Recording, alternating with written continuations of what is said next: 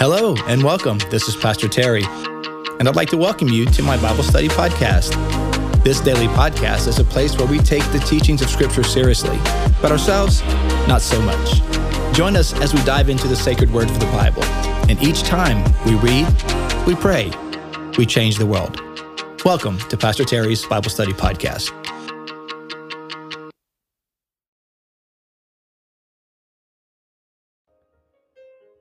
Well, hello, everyone, and welcome to today's podcast. It is Wednesday, December 21st, 2002. Happy winter solstice, the longest night, shortest day of the year. So from here on, starting tomorrow, the days start getting longer again. So, shortest day of the year today. Not much daylight. You get to run those Christmas lights the most today. Well, welcome. We are also, which more importantly, the fourth week of Advent. We're in the fourth week of Advent, right here in the middle on a Wednesday, as we're recording this Wednesday morning, and working our way through our devotional, and almost completed the Advent devotional. Yeah, welcome everybody. So glad to have you guys on. Hope you guys are winding down your week by now. Hopefully, maybe some of you are already on vacation now, or about ready to start winding down your work week. Most people are getting a short week or a modified work week, and so I'll be in the office today. Tomorrow's our big setup day, so we'll do some setup in the morning. I should be out by noon, hopefully, tomorrow, and then our first Christmas Eve service will be on Friday night at 7, and then we have the two on Saturday night. And the big question now is, like, where do we put all the refreshments? Because it's going to be kind of cold. So do we put the refreshments outside or inside? I'm kind of like, just put them outside. If it's too cold, people going to come in. That's the worst thing. I'm not the majority opinion on that, by the way. I mean, most people are like, well, let's just set it up inside. And so I don't know. Trying to predict the weather, it's impossible. So, but anyway, there will be refreshments. There'll be coffee and hot cocoa and cookies, place to take pictures with your family. So it'll be fun.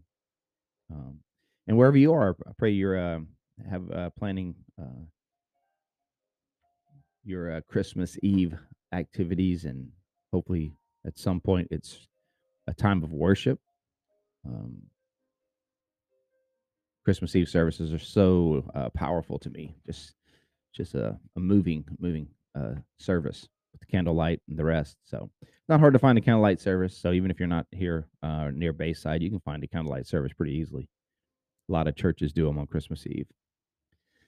So, all right, you guys ready? Let's do it. It's going to be we're going to be looking at Luke chapter 10 today. The title of this study, today's lesson, is The Celebration of Jesus. Well, I mean, that's got a good sound to it already, right? I mean, it's got a good ring. I mean, it sounds good. And so you know what we do? We read, we pray, we change the world. Let's do it. Luke chapter 10, verses 17 through 24.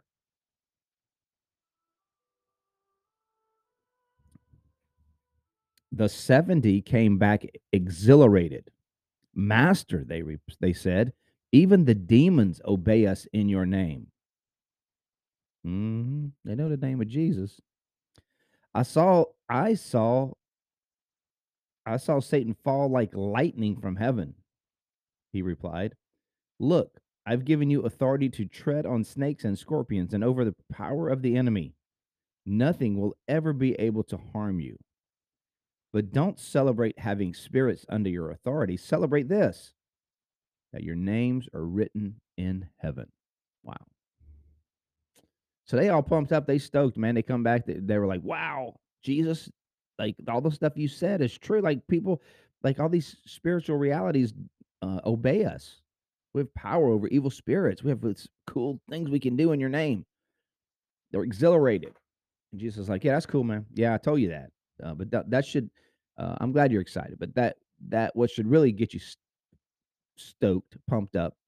It's not the cool miracles you're able to perform, but that your name is miraculously found in the book of heaven.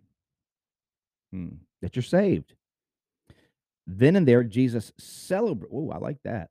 Watch this, verse 21. Then and there, Jesus celebrated in the Holy Spirit. Now that just makes you want to stop and think about it. What does that look like? Jesus celebrating in the Holy Ghost. It says right there, Jesus, I don't know if I've ever noticed that verse before. Then and there, Jesus celebrated in the Holy Spirit. Jesus got his praise on right there. He said, "Man, I'm glad. I'm excited too.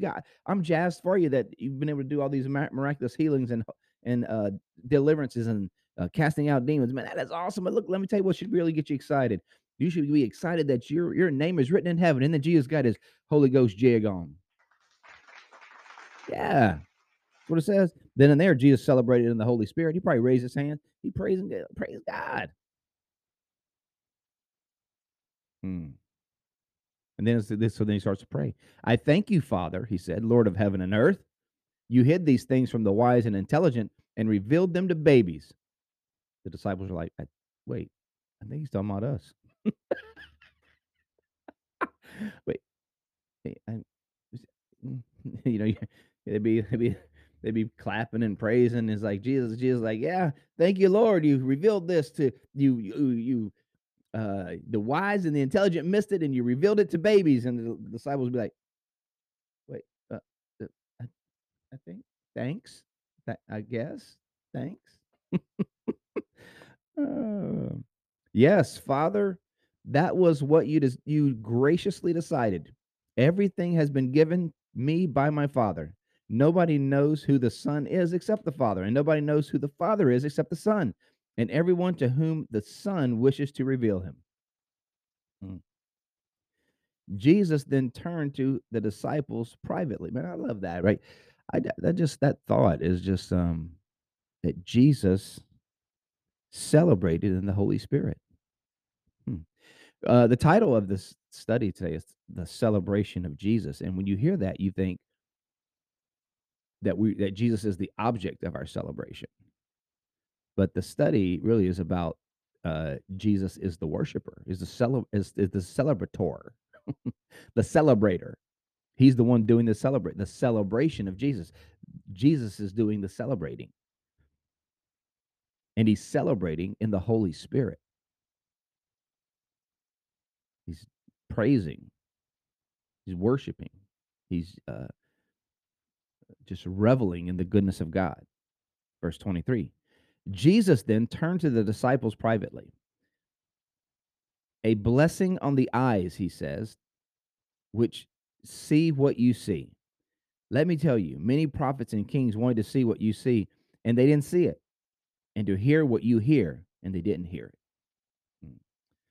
What a blessing it is to our eyes to see what we've been able to see. What a blessing it is to live where we live on the other side of the resurrection.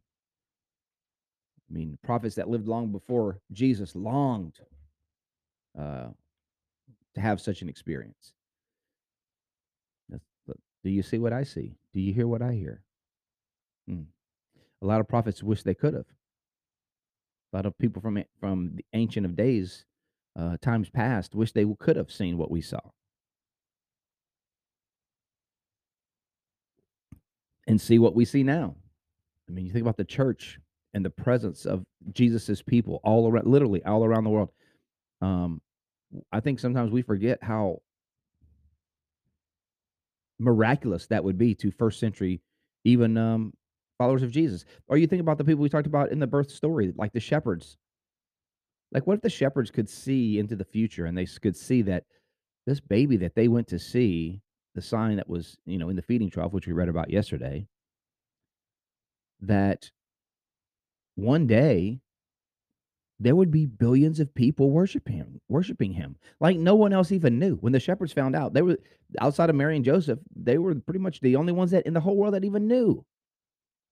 If they could only peek into the windows of time and to see down the road that there would come a day when billions of people on planet Earth would be worshiping this child. That's amazing. They had no idea.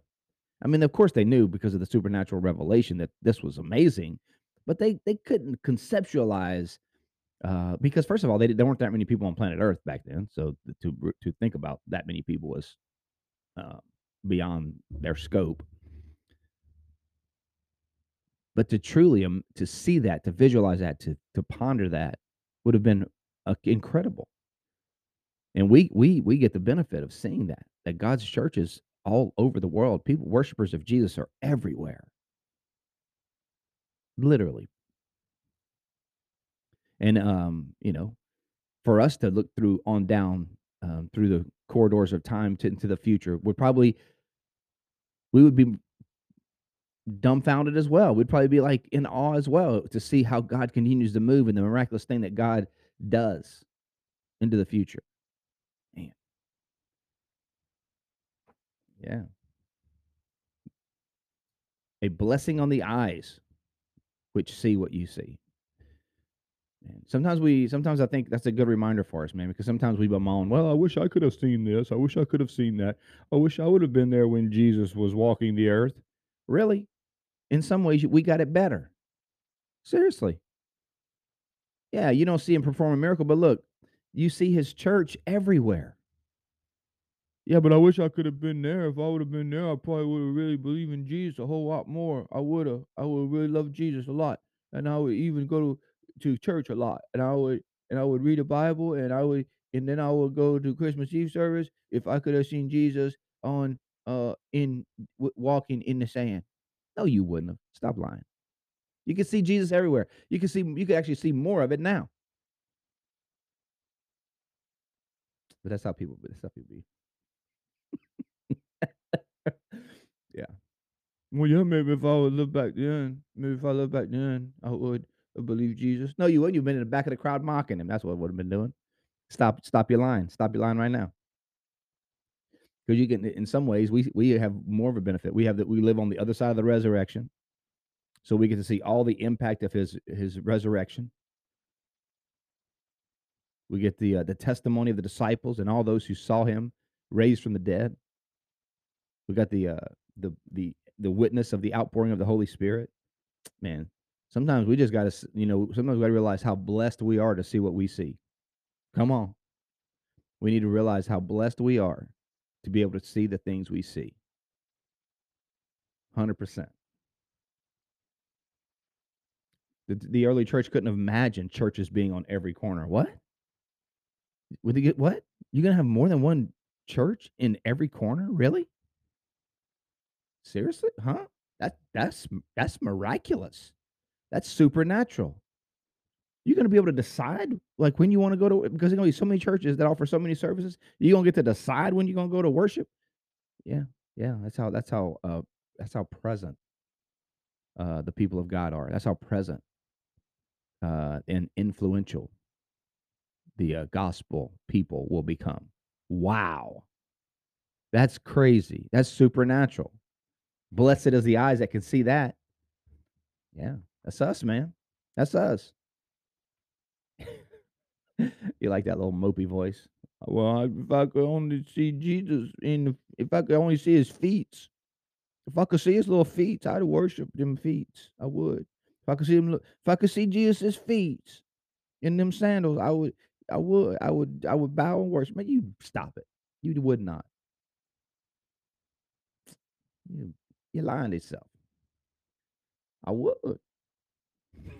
But I don't get to. I didn't get to see his feet.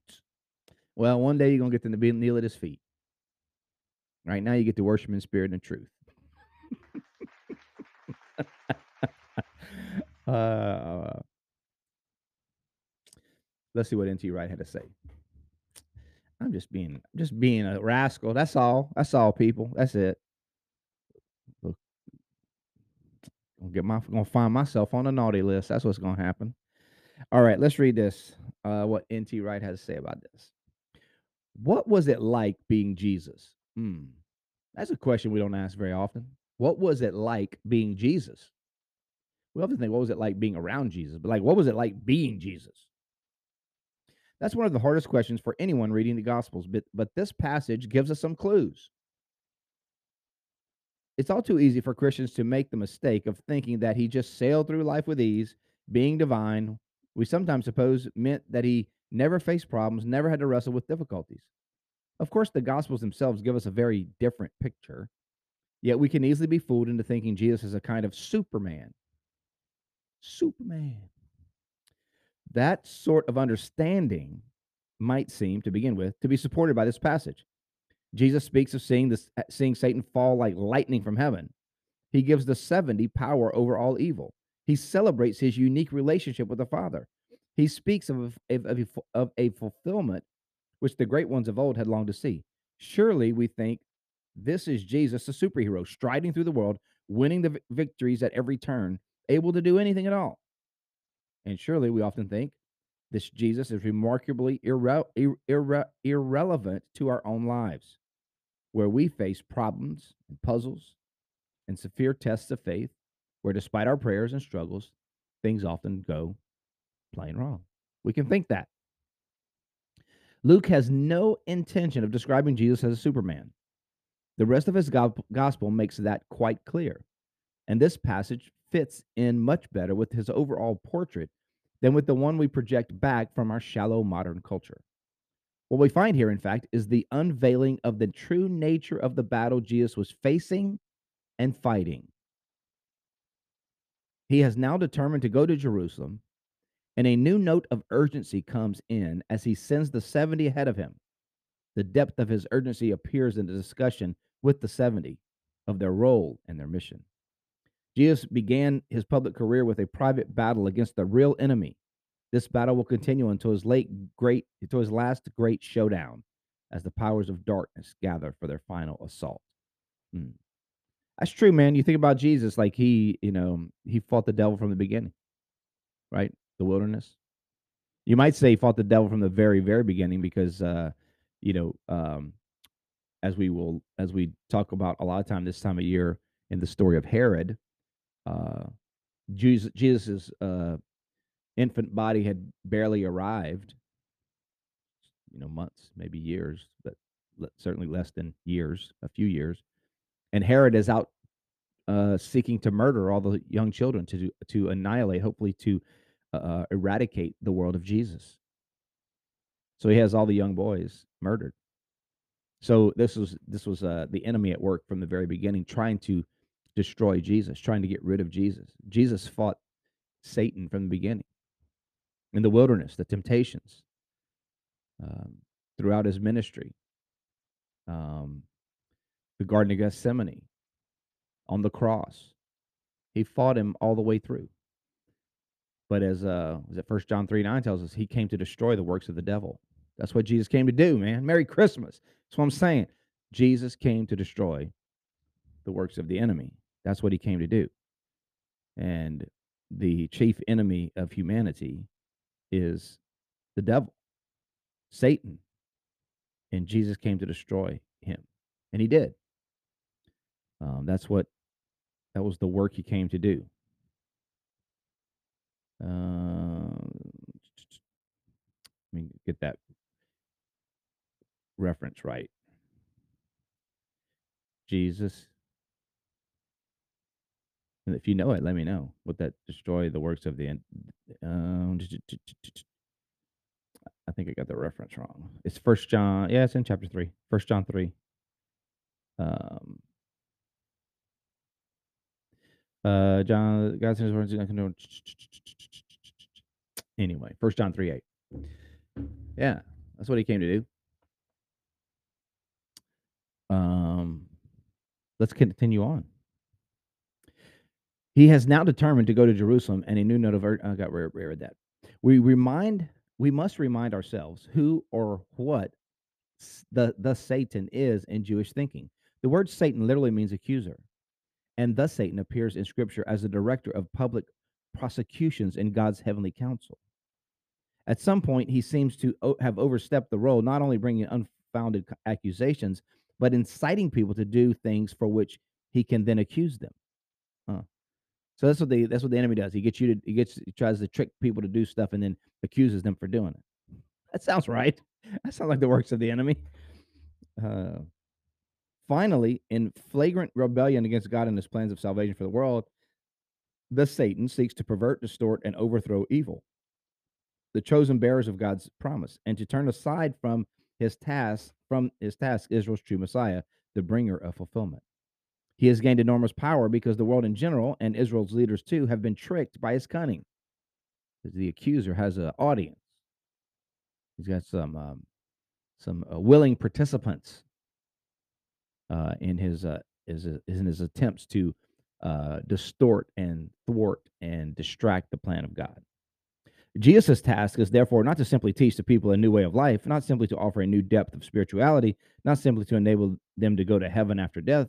Jesus' task is to defeat Satan, to break his power, to win the decisive victory, which will open the way to God's new creation in which evil and even death itself will be banished. Yeah, that's what I'm talking about. That's the kind of Christmas I'm talking about. It's like Die Hard Christmas. That's what I'm saying.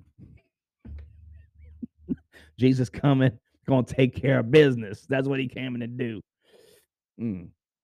Came to destroy death. So what Jesus so what did Jesus see, and what did it mean? I saw the Satan fall like lightning from heaven, he said. And as the 70 were going about their urgent mission, Jesus in prayer had seen a vision, echoing the prophetic visions of the downfall of the ancient enemy found in Isaiah and Ezekiel. Jesus had seen in mystical sight the heavenly reality which corresponds to the earthly victories won by the 70. He knew and could assure the 70 that their work was indeed part of the great victory begun in the desert and to be completed on the cross. Wow.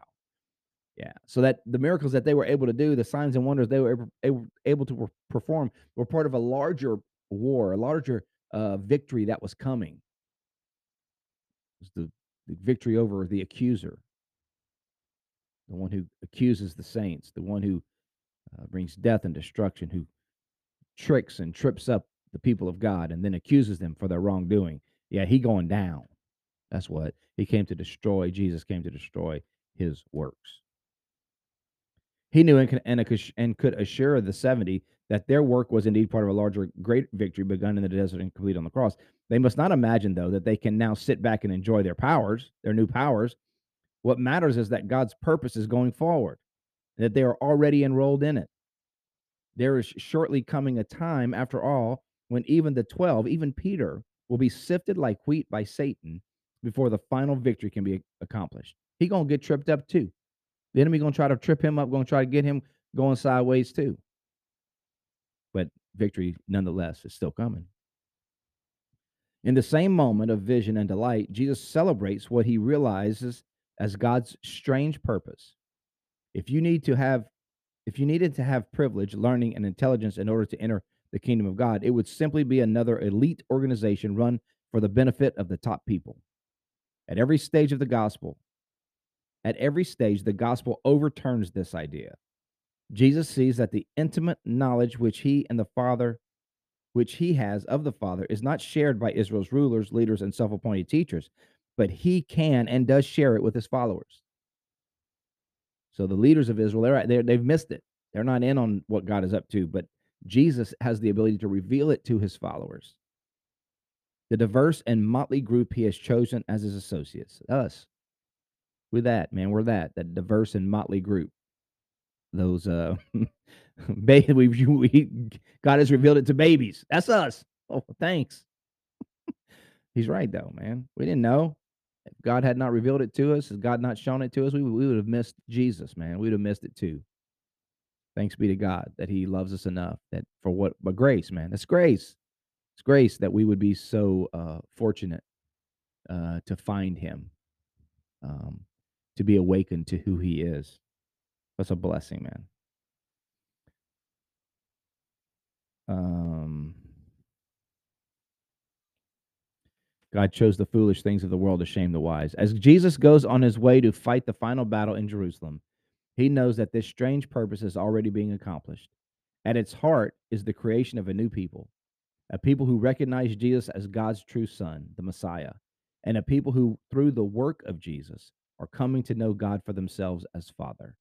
A people, in other words, who fulfill Israel's destiny, a people who see and hear what prophets and kings long to see and hear, but did not.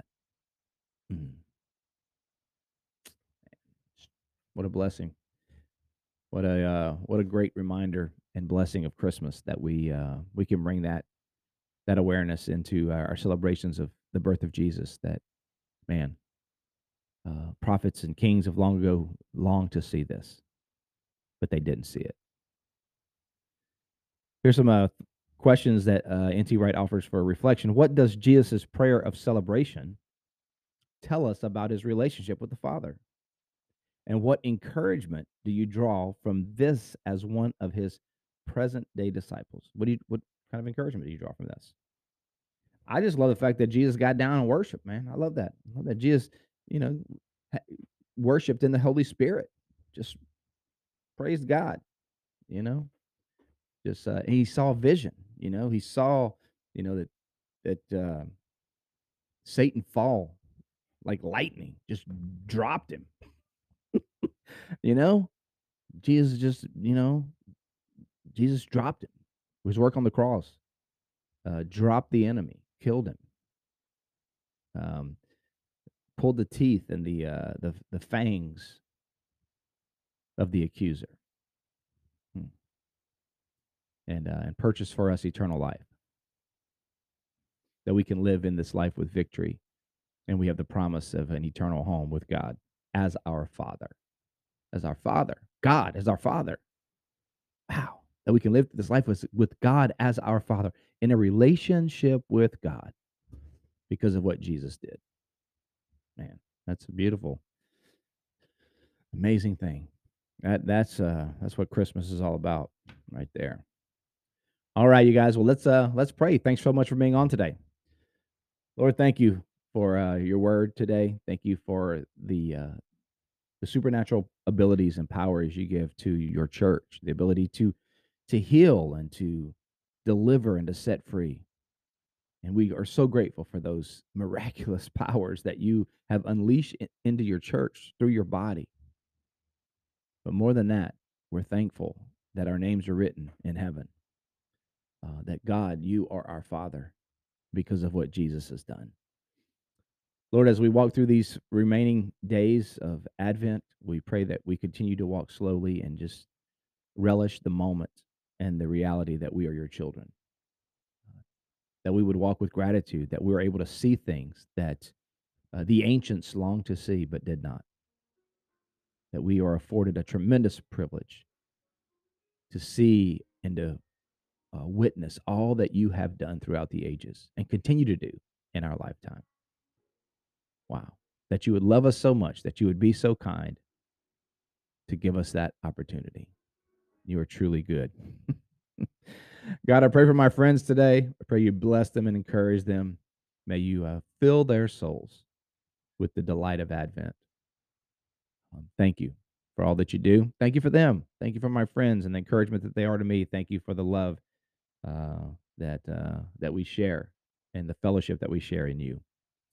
It is good and it's a gift, and we thank you for it. In Jesus' name, amen. Amen. God bless you today, friends. Hope you have a great day. Hope you hope you wrap up your work week and get some rest. Start to focus in on your celebrations and your time with friends, family, whatever you're planning to do this year. And keep in your mind, man, the celebration of Jesus. Like how Jesus celebrated, man. He celebrated in the Holy Spirit, man. May you do that today. Have a great day. Love you. We'll see you next time. God bless.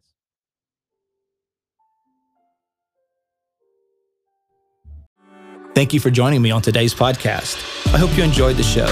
If this episode has been an encouragement to you, take a minute to subscribe or comment or share it with your friends. You can find me, Pastor Terry, and Bayside Church on all social media platforms. You can find Bayside at Bayside Church SH. Until next time, remember, God's word is true. Everything else is merely commentary. God bless you. We'll see you next time.